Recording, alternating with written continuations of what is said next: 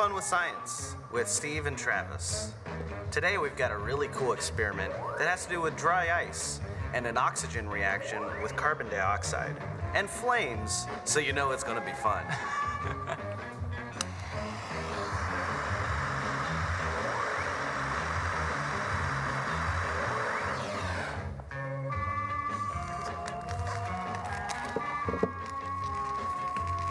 Yes.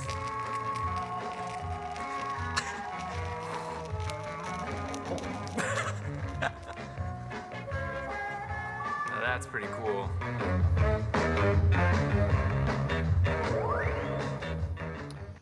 Yes, those are our worship leaders. We make them sign a waiver when they come so we can do stuff like that to them. Hey, great to see everybody today. My name is Dan Shows. I'm the Rock Island campus pastor. And a little shout out to Bettendorf, Jason and your crew, hello. To QC West, Steve and your crew, hello as well. If you're online, I don't know your name, but welcome. Good to be a part of Heritage. Hey, we have been walking through, as Sean is our senior pastor, through the book of Colossians. And that series we've called Chain Reaction, how one thing affects another. And Sean used an illustration. If you're new or haven't been here in a while, he used an illustration that is applicable to today that I want us to walk through one more time. So maybe it'll help get this a little easier. I know I like pictures. When I read books, pictures are always easier than words, right? Hey, what we have talked about is that Jesus starts off being our rescuer. He has rescued us from consequences of our sin, of our choices. He has forgiven us when we haven't forgiven ourselves. He's made a way back to the Heavenly Father. And we recognize Him as rescuer. He then becomes our Savior. No longer is our life our own. We don't control that. We've given that up to the one who has sacrificed. We know it. Some of us know it as Easter. It's where Jesus died on the cross for our sins. He paid the penalty so we didn't have to. So as a rescuer, we choose to make Him our Savior. As the Savior, He gives us His Spirit. God lives within us. We call it the Holy Spirit. That Spirit helps us understand. It gives us enlightenment, understanding of knowledge of God. And with that knowledge and understanding, here's a really cool part. We have a life that is worthy. Anybody want to live a ho-hum, run-of-the-mill life? How about a life that's worthy? And with that life that is worthy, we grow in some characteristics. We call it sort of a churchy term as the fruits of the Spirit. We grow in endurance and patience and joy. And that is a very simplistic way to illustrate what we're talking about today. Being alive in Christ. That is, how to live a supernatural life, not just a natural one. And we also today will be in Colossians 2, verses 6 through 15. But before we do that, let me set this up for you. We're talking about living a supernatural life, living alive in Christ. Let me ask you a question. For those of us who've been both in the church world, especially in the secular world, in your neighborhood, where you've worked, there are people who claim the name of Christ. They claim to be Christians.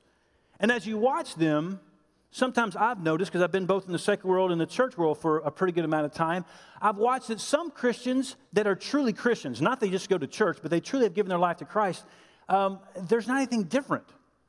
There's not anything different about them. I've watched some people that I can tell there's something different. And I don't mean they dress weird or social misfits. I'm talking there's something different about them. So what makes one different than the other? What makes one normal and one supernatural? I'm not talking perfect. Hear me when I say this. I'm not talking being perfect. Because quite frankly, there's no way it's going to happen. Perfect doesn't exist, even though we may pretend to be churchy or pretend to be religious. I'm talking about living real. Something that maybe that difference is about the heart. That we might define it as something you just quite can't put your hand on, but there's something different about him or her. I see peace. I see joy. And why does one live a natural life? Typical, run-of-the-mill, normal. And why do others, you can tell there's something different about them? Well, I want to walk through that. If you would turn in or look up on your tablet, smartphone, you can use your sermon guide that's in your worship guide there as well. And some of you might actually have a Bible. I don't know. But let's follow along in Colossians chapter 2, verses 6 through 15. And it says this, and now just as you accepted Christ Jesus as your Lord, you must continue to follow him. Let your roots grow down into him, and let your lives be built on him. Then your faith will grow strong in the truth you were taught, and you will overflow with thankfulness. Don't let anyone capture you with empty philosophies and high-sounding nonsense that come from human thinking and from the spiritual powers of this world, rather than from Christ. For in Christ lives all the fullness of God in human body. So you also are complete through your union with Christ, who is the head over every ruler and authority. When you come to Christ, you were circumcised, but not by a physical procedure. Christ performed a spiritual circumcision, the cutting away of our sinful nature. For you were buried with Christ when you were baptized, and when you were raised to new life because you trusted the mighty power of God, who raised Christ from the dead. You were dead because of your sins and because of your sinful nature was not yet cut away. Then God made you alive with Christ, for he forgave all of our sins. He canceled the record of charges against us and took it away by nailing it to the cross. Again, if you're new to this church thing, that's sort of that Easter representation. In this way, he disarmed the spiritual rulers and authorities. He shamed them publicly by his victory over them on the cross. So as we look at this passage, I want to do something a little bit different. I want to start in reverse. We're going to start towards the end of these passages of Scripture and work our way backwards, because I think those are the steps we'll take. We talk about chain reaction, how one step leads to another. Verse 13 and 14 says this, a really, really cool passage of Scripture we just ended with. You were dead because of your sins, and because of your sinful nature was not yet cut away. Then God. What a cool 2 words. Then God made you alive with Christ, for he forgave all of our sins. He canceled the record of the charges against us and took it away by nailing it to the cross. Here's the deal. We were sinners. We have done things, said things, thought things. Maybe some of us have done things, said things, or maybe some of us had some of those things done or said to us. Maybe they were done a long time ago. Maybe there's something to this day you're wrestling with. But there's things in our life that we sometimes quite can't let go. Sometimes they haunt our minds. Other times we have wrapped that scenario up, that situation up. Maybe we reacted out of anger. Maybe we reacted out of hopelessness and fear. And we compartmentalize that sucker. We've wrapped it up, we've put it, and we've shoved it somewhere we never, ever want to see it or deal with it again. But here's the good news.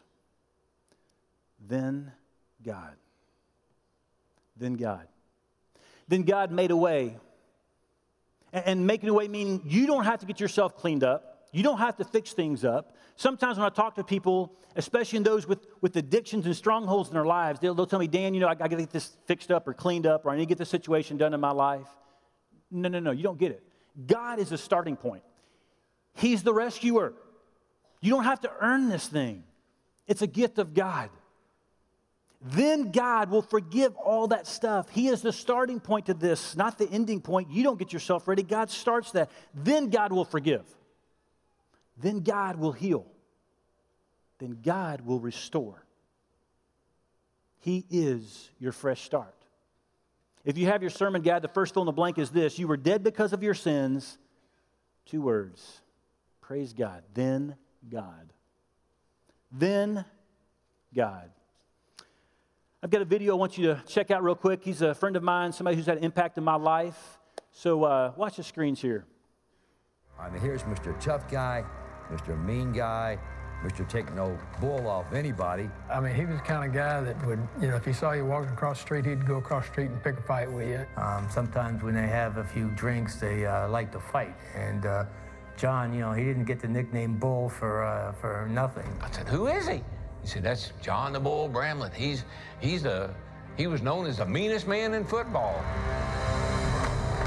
Johnny was blitzing like crazy, and I'd throw the ball and complete the pass. He'd hit me, he'd knock me 5 yards back. After about the 4th or 5th hit, I said, Johnny, you're not going to get me with the ball. Lighten up a little bit. I'll get you, Joe, I'll get you. He was a lot of speed and a lot of ability, but he just had a wire loose. He was becoming somewhat of a star in sports. Now, there was the other side. After football, John started getting into little fights around town. We were on our way home, and I saw the traffic. It was stopped out in the middle of the street. And I thought, what has happened? And we got closer, and there he was out in the middle of the street fighting. There was a fine line there between him being a fun drunk and a mean drunk. Yeah, I was very scared of my dad. Let me tell you something, people. Hey, I've been drunk on just about any and everything you can get drunk on and crazy on, but I want you to know when I met Jesus, he gave me something that the alcohol and the drugs couldn't give me. He gave me a peace in my soul that passes all understanding. And you see, that's what you is looking for, you see.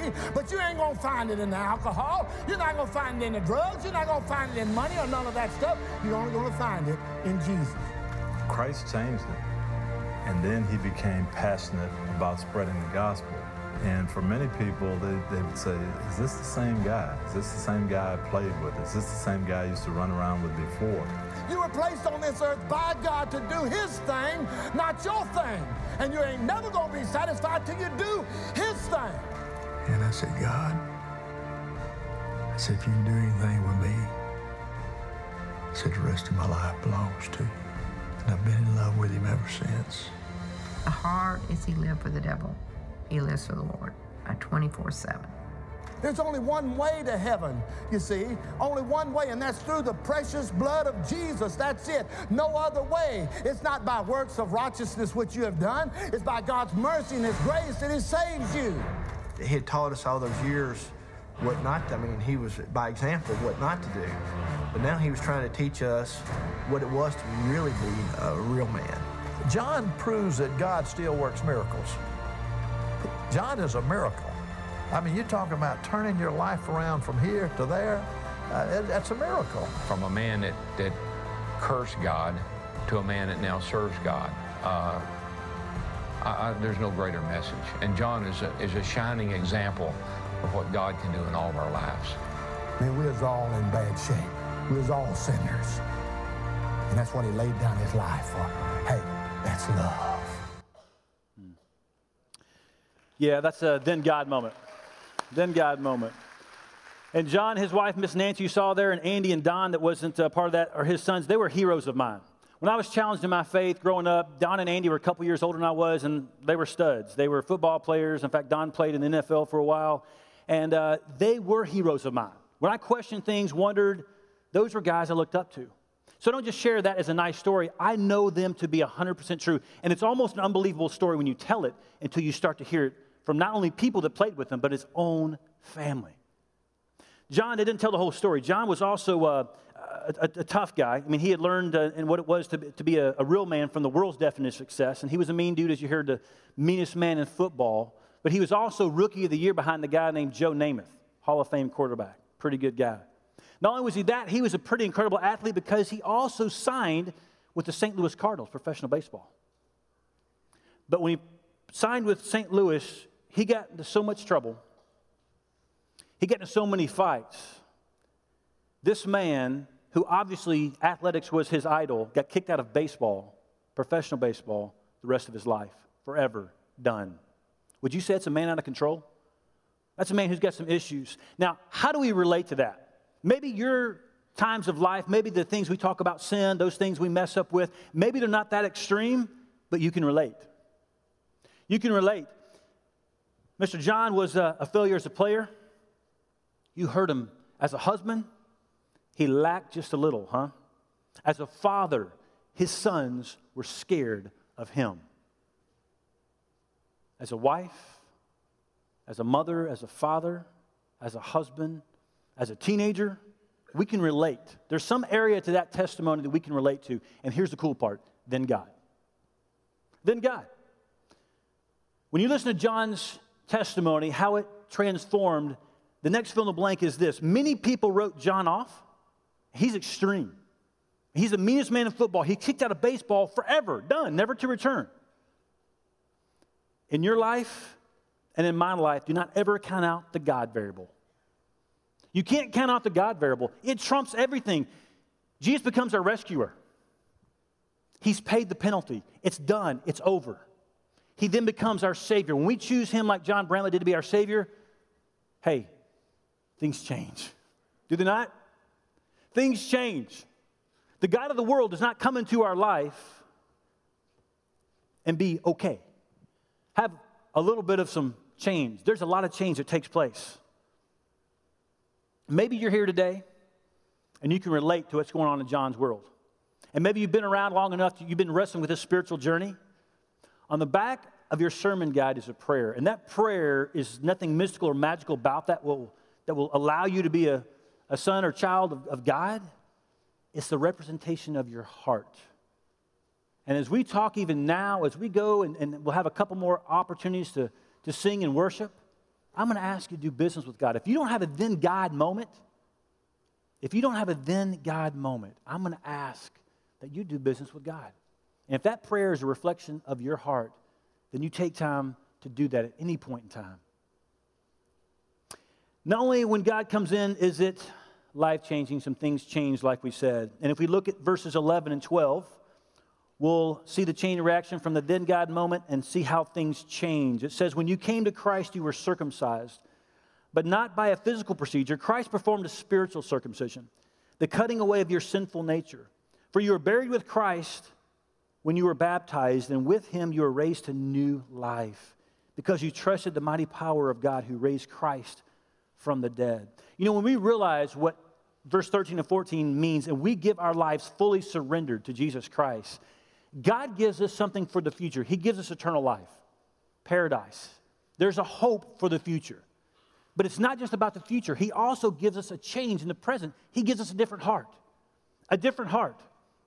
You see, some of us remember these little thoughts in our minds or quotes that we had. There were things like living for the weekend, meeting up at the bar, pursuing that relationship, getting that promotion, acquiring stuff, trying to be cool as a teenager, trying to fit in. And then most of it, especially as we get a little bit older, just look at the money side of things. Trying to fill the void, and us knowing who's pursued that realize it doesn't work, does it? Then God gives us new life. And that new life changes everything. Again, the God of the world does not come into our life to have moderate changes. He changes everything. And what do I mean by that? What I mean by that is our appetites change.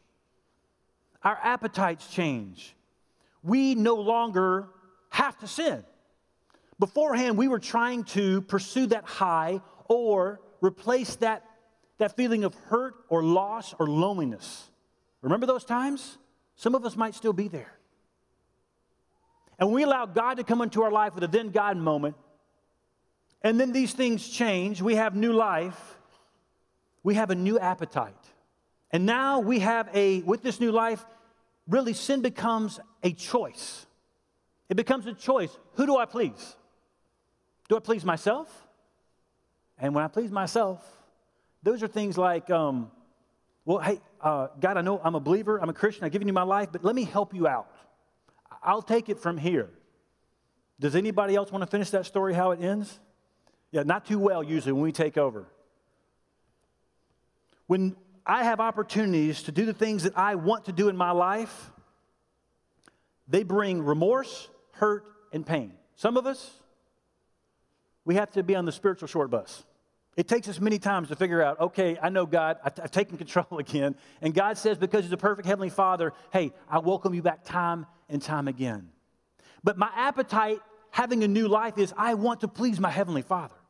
Because when I please my Heavenly Father, who is the author of life, who is my rescuer, who becomes my Savior, who gives me the Spirit, I want to please Him. And when I please Him, the ramifications are opposite than my selfish decisions. I start to see life. I start to see growth. Let me share with you another John Bramlett example, and I've got a couple of them, because like I said, I grew up with their family, and their boys are a little bit older than I was. And here's an example of a different appetite. All right, Don and Andy, two big boys, even in high school. I don't know if they're all-state All-Americans. They were studs. And Mr. John and Miss Nancy had gone off on a trip. So Don and Andy were left home alone, and I had a younger brother, and I know what happens when mom and dad leave. We beat on each other. And they had broken an interior door. And they knew it was going to happen because down south, we believe in whoopings. So what they did was they went around to the neighbors literally asking, do you have a door? We need an interior door so we can replace it. Now, most of us know it's not typical. I mean, to find the same exact, heights and measurements. They found one. They replace it. Mr. John, Miss Nancy come home.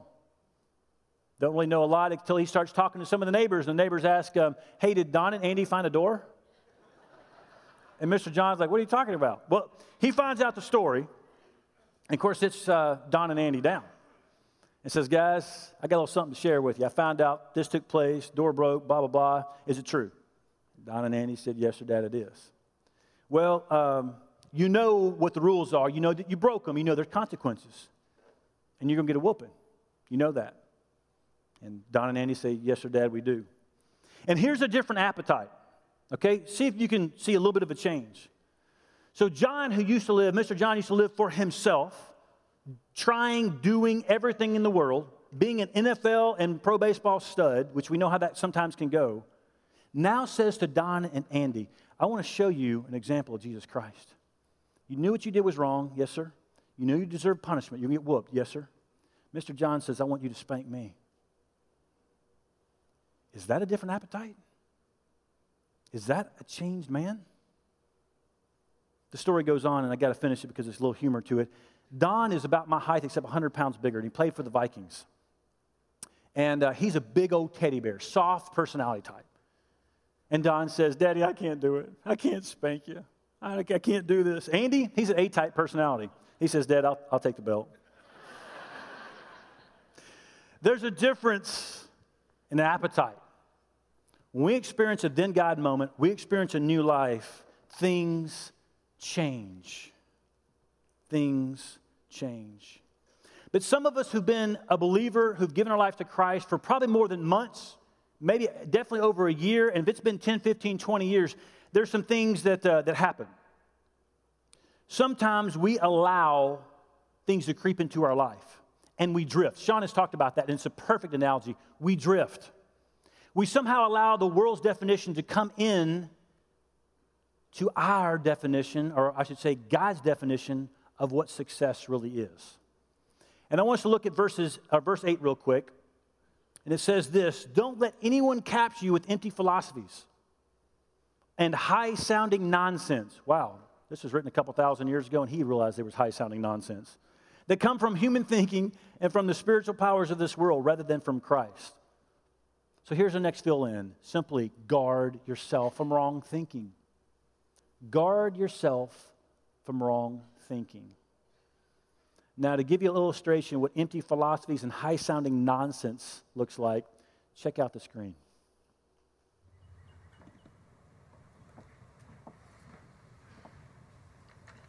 Are you going to teach us anything, or are we just going to sit here? Just do whatever you want. I want to learn from my teacher. Besides that, Freddie, what do you like to do? I don't know. Burn stuff? Just go out and have recess. My parents don't spend $15,000 a year for recess. What, you want to learn something? Yes, I do. What, you want me to teach you something? You want to learn something? All right, here's a useful lesson for you. Give up. Just quit. Because in this life, you can't win. Yeah, you can try. But in the end, you're just going to lose big time because the world is run by the man. Who? The man. Oh, you don't know the man? Oh, well, he's everywhere. In the White House, down the hall, Miss Mullins, she's the man. And the man ruined the ozone, and he's burning down the Amazon, and he kidnapped Shamu and put her in a chlorine tank, okay? And there used to be a way to stick it to the man. It was called rock and roll. But guess what? Oh, no. The man ruined that, too, with a little thing called MTV. So don't waste your time trying to make anything cool or pure or awesome, because the man's just going to call you a fat, washed-up loser and crush your soul. So do yourselves a favor and just give up. And God knew a couple thousand ago we'd have movies like that with some nonsense. How about that? That's one thing we guard against. It's humorous, but in all seriousness, we know the truth is that the world's definition has creeped in. If you've been walking with Christ for a while, people call marketing, get paid to let us look at those things that look so good and enticing, and everybody looks happy if you just had this, if you just possess that. And as a Christian, which we know truth because Christ has rescued us, He's our Savior, Spirit, He gives us knowledge, and we understand more clearly what is true and what is a lie. But we allow that stuff to creep in, do we not? I've been there. And you start pursuing some of these things like the money, like the position, like as a teenager, trying to be as cool as possible just to fit in. And we get sidetracked, and that is how you start to live a normal, natural rat race life as a believer. It's real simple. We could end it here and be done, but I have a few more points to make. Proverbs 4:23 says this, it's a great little verse. It says, guard your heart above all else, for it determines the course of your life. The reason I like this so much is because of the context. This is a guy named David. In fact, he's a king, and he's talking to his son. Now, I'm a father with sons, and I really appreciate this, but even more cool is that this is a king talking to the next heir to his throne. The next person that will take over the nation of Israel, the next person that will take over the investment that David had. Do you think from a king to an heir, much less a father to a son, he's just going to give him some okay advice? Or would he set him up for success? And David says to him, son, listen to me, guard your heart. And another version it says, because everything comes from it. And when the world creeps in and defines what success is for you or for me, and you allow it to creep in without guarding that, you compromise, you go back to normal. You do not allow the Spirit to make you knowledgeable, to make you worthy. You start to settle. You start to settle. Not only do we have to guard ourselves like a defense, but on offense, how do we continue to push forward in that life being alive? Look with me in verse 6 and 7. It says, and now just as you accepted Christ Jesus as your Lord, you must continue to follow Him. Let your roots grow down into Him and let your lives be built on Him. Then your faith will grow strong in the truth you were taught, and you will overflow with thankfulness. You know, it's a pretty deep passage. On living a supernatural life, this is a key to it. All this is put together and packaged together to give you a bigger example of what it means to live a life worthy and to have those, what you call, characteristics, those fruits of the Spirit that occur. And it's interesting, I don't read in verse 6 or 7, and quite frankly, I don't know that I find it anywhere in Scripture. It says, attend church and you're good. You guys see that anywhere? Make the checklist. Boop, hit church, I'm good. I'm walking with God, I'm cool. No, it's a little bit deeper than that. In fact, to pursue a supernatural life, you've got to grow. You've got to grow, and I'm going to define it as this: the conscious act or acts I make to pursue a okay relationship with Jesus Christ. Jesus is just all right with me. Remember that song? That don't work. It's okay. Jesus is not all right. He's a stinking rescuer. He's a guy who has taken our place. He's the guy who's paid for our sins. It's a passionate relationship with Jesus Christ that we pursue. So how do we do this? Now, with the time we have, quickly, I'm going to walk through a couple things that are pretty simplistic. If you're new to this journey, it may be profound. If you've walked with Christ for a while, you know this, but I'm going to add a couple of 2 cents. How do we grow in our relationship, our passionate relationship with Jesus Christ? Number one, simply, ask. Ask God to renew that passion. Maybe today you've been reminded of what the then God moment was in your life. And some of those then God moments have occurred after we've been believers. I've been there and done that. I've lived a life the last few years that God rocked me to the core where I was ready to walk off the edge literally and be done. And God said, no, I'm not done yet. And here I am. How crazy is that? God doing His crazy stuff. And as we grow in Him, sometimes we get over the then God moments, and we get past the changed life, the new life. And so ask God to give you that renewed passion. Second, read the Bible. The Bible is not a cool literary book. It is a love letter to you and to me. It is an instruction manual for success, not a get-rich-quick scheme, even though God is a Heavenly Father who wants to love and see just like a good Heavenly Father does, wants what's best for His children. In fact, here's a crazy thing. He knows what's going to make you happy more than we know ourselves. So rather than me wanting to push and manipulate you today, I'm begging you that your Heavenly Father, unlike maybe some of the fathers you had earthly from a physical perspective, the Heavenly Father's perfect. And He loves you more than you can even imagine.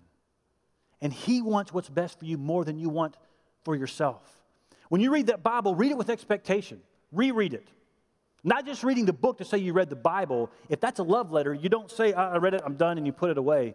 It is a life by life, day by day, moment by moment opportunity for us to connect with our Heavenly Father, to learn, to go again from rescuer, Savior, Spirit. We get knowledge. We start growing in our knowledge. The Spirit starts, as we read Scripture, starts to reveal things to us that we grow in. The next thing we do is prayer. It's simple. We had a class on prayer a while back, and there were some comments made out of that class like, I've been here for a long time, and I never thought I was worthy to pray. Or I didn't know how to pray. Let me tell you, anyone can pray. Prayer is conversation. Prayer is talking with God. My oldest son, soon to be a junior, had major foot surgery this past Tuesday. And they had to break his foot in about, I think, 4 or 5 places, a couple of marks. They had to cut into everything from his Achilles to all over his foot. It was major stuff. As a college athlete, having 2 knee reconstructions and a foot surgery, I knew what he was going through. And when my son said, Dad, this is some stuff going on. It's a little bit tough. Do you think I said, son, I don't have time. I got to prepare for a sermon. I've got a lot of people with hurts and pains. I got to help. Or do you think I said, son, let's sit and let's talk eyeball to eyeball? Let me tell you, the worst part of surgery is that stinking thing called an IV that gets stuck in your arm because neither one of us like needles. And then you're out like a light. And then you got these crazy PTs, these physical therapists that love pain. They make you bend it further than you're supposed to, and they make you do things you're not supposed to get it strong again. I'm just kidding. I love you, physical therapists, but it does hurt. And it's a 5 or 6 month procedure where you're going to not even be able to put pressure on it for maybe 3, 4, 5, 6 months. Been there and done that. Son, let's talk. Do you think I didn't treasure that moment? So I want to help you understand that prayer is just that. You're scared, you're angry, you're mad, you have a time of decision. God wants to hear that. He wants to help. I want to help my sons in any way, shape, and form. In any conversation I have with them, I love it. I savor it. God wants to hear from you. That's how we start a relationship. That's one way how we grow. Living linked. Who do you hang around? Who's speaking into your life? We call it small groups, home groups, but sometimes I just call it doing life. Who's speaking in your life? Who can you open up towards? That might be a problem. That also might be something you need to guard against and start having people into your life that can grow you, help you, and encourage you. And quickly, worship. Steve, Carrie, Travis at our campuses lead us in worship. And that is great. It does help us to stop from the distractions of the week and give our attention to God. But let me tell you what, you worship God all the time. In your car. I'm telling you, I'm pretty good in the shower. That little echoing sounds good, when you're in the shower. But you praise God all the time. What does praising God and worshiping God do? It puts our perspective on God's perspective. That regardless of my circumstances, God, it's hard, it's rough, it's so tough right now maybe. But I worship you because I know you've got a plan that's bigger and better than mine. And at this point in time, I can only see from this perspective at 6'5". I cannot see from your perspective, but I know you do, and I know you see the past, present, and future, and I know that you want what is best for me more than I want myself. So God, I choose to worship you. Let me sum it up by saying this when we talk about how to grow and what it means to live a supernatural life. It's in your sermon outline. When God becomes more than religion and becomes the very life within you. When Jesus becomes your passion, not just a church member, but when Jesus becomes your passion, when Jesus becomes your most precious possession, that is when you discover a supernatural life versus a natural one. Now, if you take those words in that comment, you cannot say, nor sing, Jesus is just all right with me. Otherwise, you will be like we talked about in the setup. You'll be normal. You'll be average. You'll wonder why, as a Christian, your life is not supernatural. Why you don't see God work in some pretty incredible ways. When you take that statement, and I'm not saying doing a bunch of stuff, I'm saying pursuing Jesus Christ with all your heart, soul, mind, and strength. And then we're at our so what moment. Our so what around here is pretty cool. I like it. Being a pastor, being around ministry for 20 years, sometimes we just preach it and we're done. But the so what says, hey, God's spoken, we're communicating, let's actually apply it. Imagine that. Let's make some changes in our life. So here's a couple questions I want to ask you. Maybe it's a thermometer to say, are you living a natural life or a supernatural life? Number one, Would people be shocked to know you go to church? Would people be shocked to know you go to church? Listen, I've been in some scenarios around some people, supposedly church people, Christian people, and I've watched some things take place, and I want to cower when they say, yeah, I'm a Christian. Yeah, I go to church. So here's the question. Are you one of them? And hear me when I say this, not that you're perfect, not that you haven't blown it, because I think when we blow it as Christians and we make it right, that can be one of the best testimonies ever. But between a natural and a supernatural life, if people knew you went to church, would they be like, wow? Second question, do coworkers ask why you're different? And I'm not talking you're weird, you dress funny, you're a social misfit. I'm talking about there's that heart thing we talked about. They can't put their finger on it. Sometimes they make fun of you because of it, because you're not involved in what they're involved with. You're not having the kind of conversations that they're having. There's something different about you, but do they ask you that question? I have always been asked that question. Working in the world, in the secular world, or in church world, I've asked that of everyone else I've watched who I see have a supernatural life. When they're at work, do you get asked these questions? Every one of them have said yes to one, or if not all of these questions. Yeah, Dan, I do get asked this. Well, that makes sense. Why? Because when you're living a supernatural life, not just a typical, when you're living alive in Christ, there's got to be a difference in you. Third question, does anyone come to you for life advice? Because the same people that make fun of you, and some of you guys know this, are the same people that when life happens and their world gets rocked, they come to you, don't they? They say, hey, they talk to you in the corner. They talk to you at the break room. And they know you go to church, you're religious, you talk to God, whatever they determine you to be, but they ask you for life advice. If none of those are happening in your life, you may be typical rather than living a life that is worthy. I'm going to have a time of just praying. And as I pray, I want to ask you something. If you're here today and you're wrestling with a spiritual journey and you want a then God moment, I want to encourage you. Your life will change. And some of us need to be reminded of that, what that new life looks like, that life change looks like. Because it gives us a new appetite. And maybe you're a believer and you've fallen back and forth in a couple things in your life and you want that renewed aspect in your life. You want that appetite that screams out to pursue a Heavenly Father, the rescuer, and not just yourself. Because ourself gets on the throne and we get control, we screw things up. So you need that new life. Some of us are here today, we've been walking with Christ for a while. And we know that there's things that have come into our life. We know the world has crept in. There's some things that's come into our lives that we need to guard against. We've allowed, and today, because the Heavenly Father is such a sweet Heavenly Father, He doesn't grab us. He gently places His hand on those aspects of your heart. And you know what I'm talking about right now in your seat. There's some things you need to stop doing. There's some relationships that need to stop. There's some things in your life you know that are causing you hurt, pain, and remorse. If not now, they will, because they always catch up to you. And you need to guard some things in your life. You need to guard some things. And if you've been walking with the Lord for a while, you know, this is pretty typical, is we forget what it's like to have that passionate relationship with Jesus Christ. And that growth scenario has stunted somewhere. And you are living a natural, normal life.